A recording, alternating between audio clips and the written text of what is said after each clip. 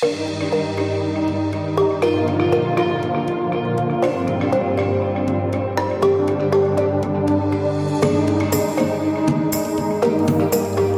y'all. Welcome to episode 1 of Amos Stories with Phoebe. I'm Phoebe Brackmo-Wusu, an immigrant from Ghana currently living in the US. Today's episode will be focusing on connections. We'll be hearing from immigrants about how they're maintaining their connections to their home countries. These stories will answer the questions of how connection is maintained to your home country, the major differences between who we are in our current countries versus when we go home, and how we maintain our sense of self in both places. But before we get started, if you're interested in sharing your story with this podcast, please send an email to iswithphoebe@gmail.com. That's iswithphoebe@gmail.com. Oh, and that's Phoebe without an O. All right, let's get into it. Our first story comes from Neha Ramaji, and she says, all of my family, including my parents, are in Nepal. Some friends from my childhood whom I care about and have maintained friendships with are also there. So I think staying connected to my home country comes naturally. I talk to them pretty regularly, and when or if that's not happening, I still follow their social media and have an idea of the general things happening around them or to them. Okay, let's pause here. Can we just say a thank you to social media? I know that it's been a necessary evil. But y'all know that's how we get the tea. That's how we find out who's doing what, who's going where, who thinks what, who supports who. You know, all the juicy stuff on there. So I just thought I would throw that in there because honestly, that's how I've kept up with a lot of people to see where they're at too. All right, back to our letter. Additionally, I've made some new connections on the internet with folks who are there because of our political alignment or art or something.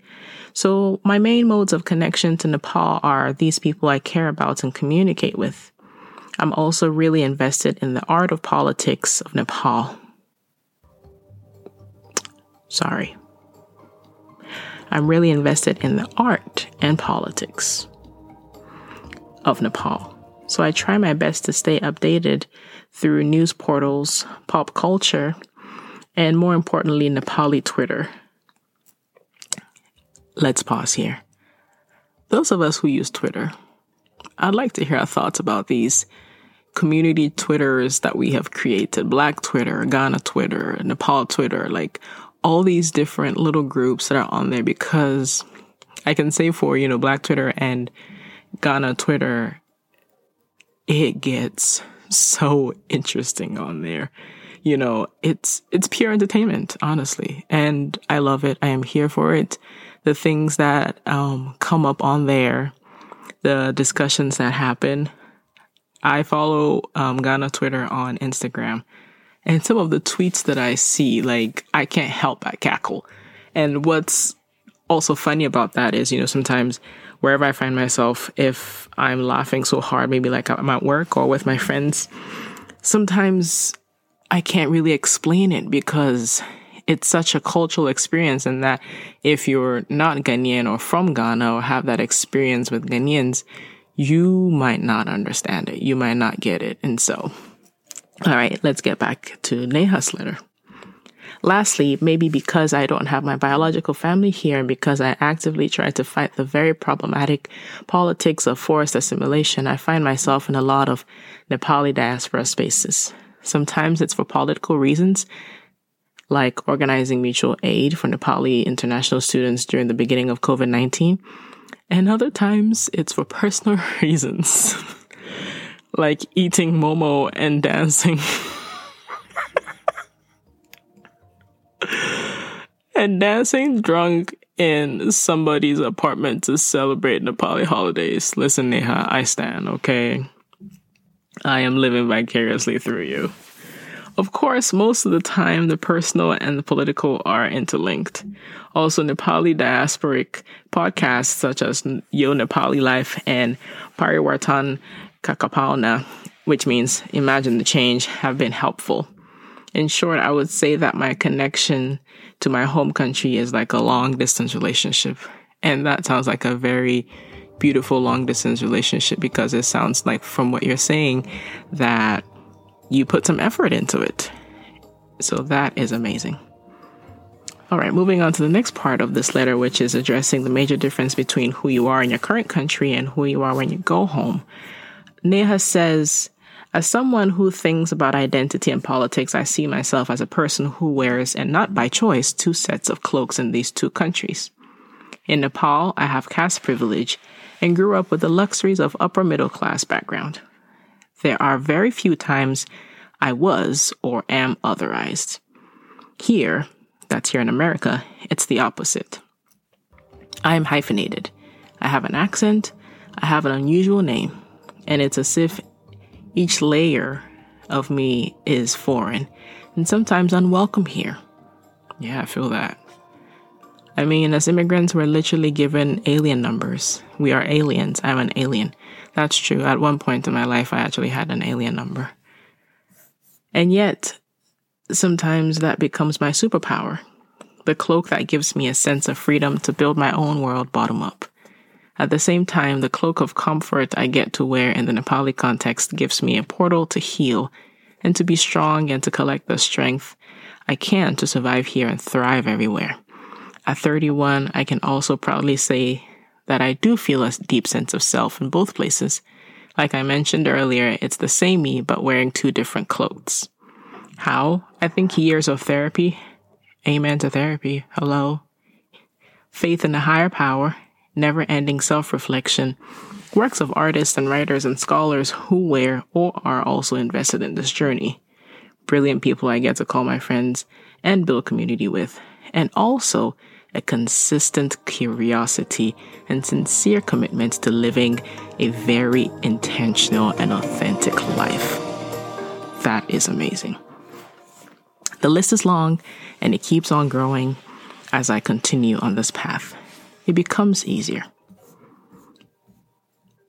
So who is Neha connected to back home? Neha says, I would like to say my parents, but I don't talk to them as much as other immigrants I know who have parents in their home countries.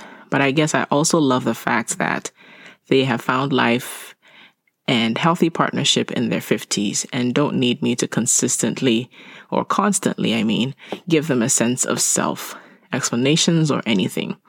We communicate when we want to and not because we have to.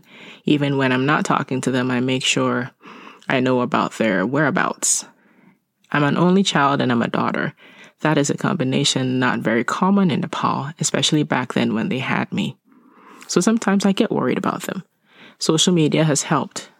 Also, as I mentioned earlier, I also stay connected with my friends and activists who are doing some amazing work back home and work that aligns with my own politics and values.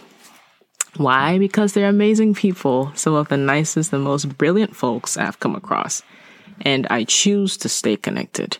It would be a loss for me to not do so. Thank you so much for this letter, Neha. Next up, we have words from Grace Kalala. Grace says, my only connection to my home country is through the few childhood friends of mine that are still there or that have gone back home to Congo after college and through social media. It's how I stay in the know when it comes to current events and pop culture. I left Congo when I was 11 and I was too young to have really created a very strong bond with anybody. If it weren't for social media, I wouldn't recognize Congo today. I think that's right for a lot of us. When it comes to the differences between who she is here in the U.S. versus who she is in the Congo, Grace says, I don't know that there's much of a difference. I think in both countries, I am a stranger of sorts. When I speak English, I have a slight accent, and people always wonder where I'm from. Let's pause here. I just want to throw in here that English is not my first language. So as you listen to this podcast, I hope that you can give me some grace, especially, pun intended, right? See the letters from Grace and I'm asking for grace. See what I did there? And especially because the American way of pronouncing words is not universal. And so even for me, I've felt very conscious of how I say certain English words. And, even all the way through grad school, there's certain words that I would avoid saying because people would make fun of me or they thought it was cute. And I'm just like, but this is just the way I talk.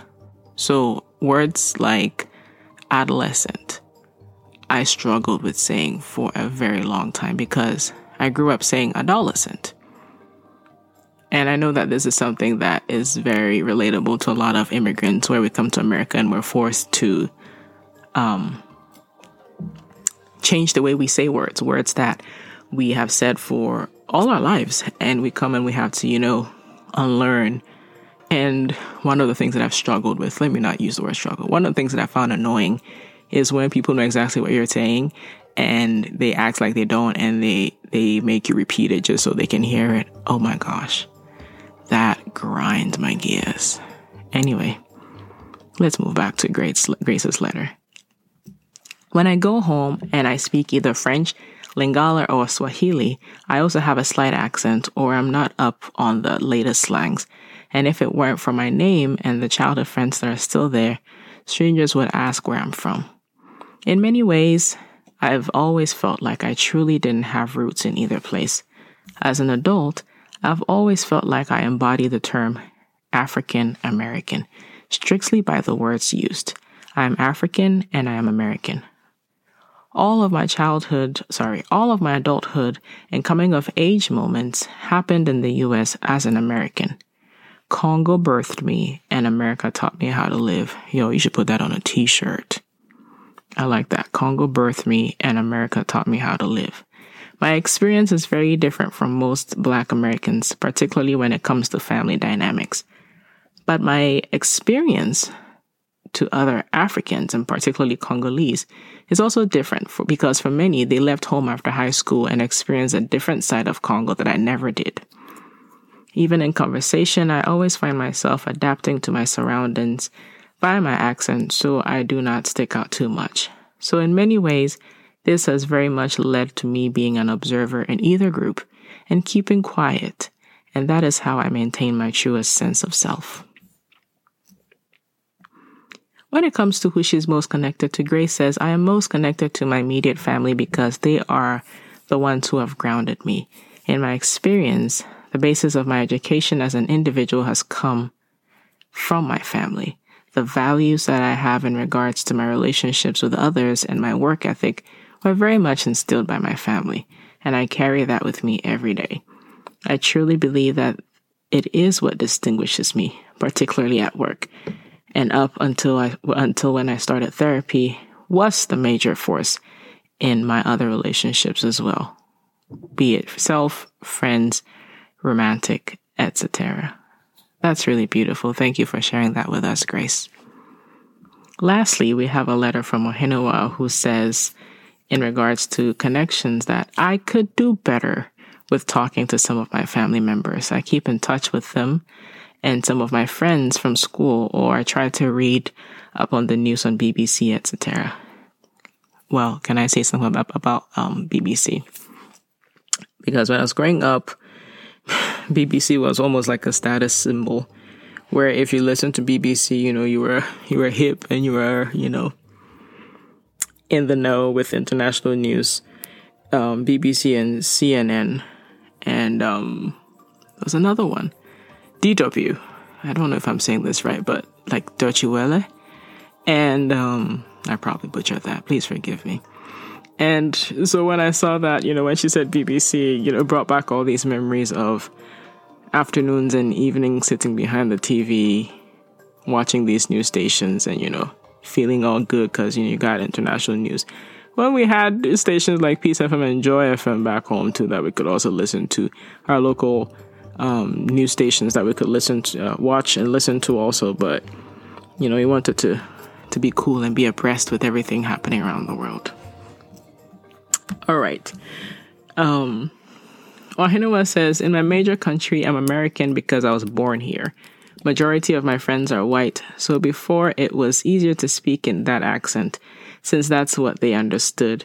But with recent times, I have started switching back and forth to show them my cultural heritage and also to not be ashamed.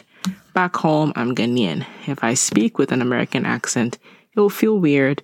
And then there's that elephant in the room that some think you're better or too known. Too known is a Ghanaian term that refers to being a know-it-all. And I can totally relate to what Ohenua is saying here. Because even for me, sometimes when I go home, I try not to speak English. I try to speak our local dialects because I don't want to stand out. And I don't want people thinking that, I'm too known. And I've come to be okay with that. And sometimes, when we go home back to Ghana and you're speaking the local languages, people will turn and look at you, like people who know you, be like, why aren't you speaking English? If you've come, chale for flex your English, give us the slangs. And honestly, sometimes it's entertaining for me to do that for people. We have jokes about that and talk about, the different accents and things like that. But it's still this way in which you stick out like a sore thumb. All right, back to the letter. In terms of who she's connected to, Ohenua says, I'm most connected to a couple of my friends from primary and boarding school. They will give me the real issues, etc., without having to keep things to themselves, and I can see the country through their eyes in our age group. And that's really important, too, because who you get the news from will inform the lens through which it's received. So whoever is sending you the news or giving you the news from back home will send it to you based on the things that interest them. And so there's always going to be that generational difference. And I think that's what Ohenua is talking about here. Thank you for sharing that with us, Ohenua. So I'll share some thoughts here. And, that's going to be the format of the show. We'll have an introduction and we'll share some stories. And then, I'll throw in it's not going to be 2 cents. It's going to be way, way, way more. I'll throw in a couple dollars. Okay. So connection is everything. And, sometimes it can be a lot or it can feel draining. And at the same time, just based on these letters that we've heard today, it can also be very fulfilling. So you hear from our letters that there's a variation to what connections look like. And I think that the big thing here is meaningful connections. So for someone like me, my entire nuclear family is here with me in the U.S. And so in some ways, I feel like my connection meter to Ghana has reduced drastically. But, I've maintained some over the years. And I can't say that I've done very well in the past with them. But I have friends from, high school, elementary school, middle school that I still chat with at home periodically. And maintaining connections might seem easier these days with all the different avenues that we have, WhatsApp, Facebook, Instagram, Twitter. But another thing that I've noticed is that it leaves room for a lot of superficial connections. And when it comes to connections, it's about authenticity. And without authenticity, it leads to who we show up as when we go home.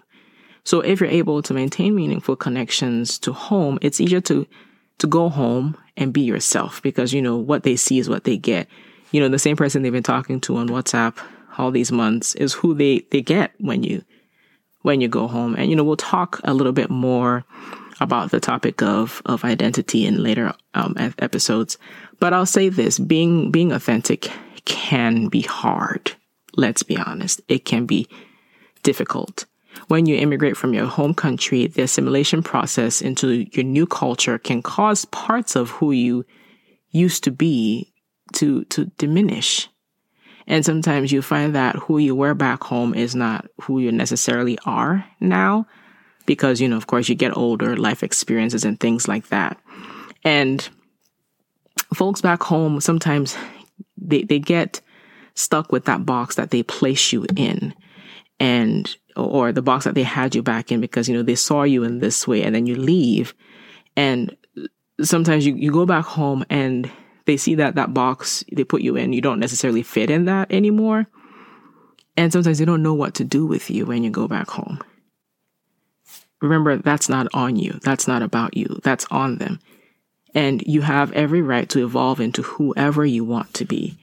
So if you find that maintaining those connections back home, it's harder for you, or sometimes maybe even traumatic, depending on the note on which you left home, you're welcome to do what works for you.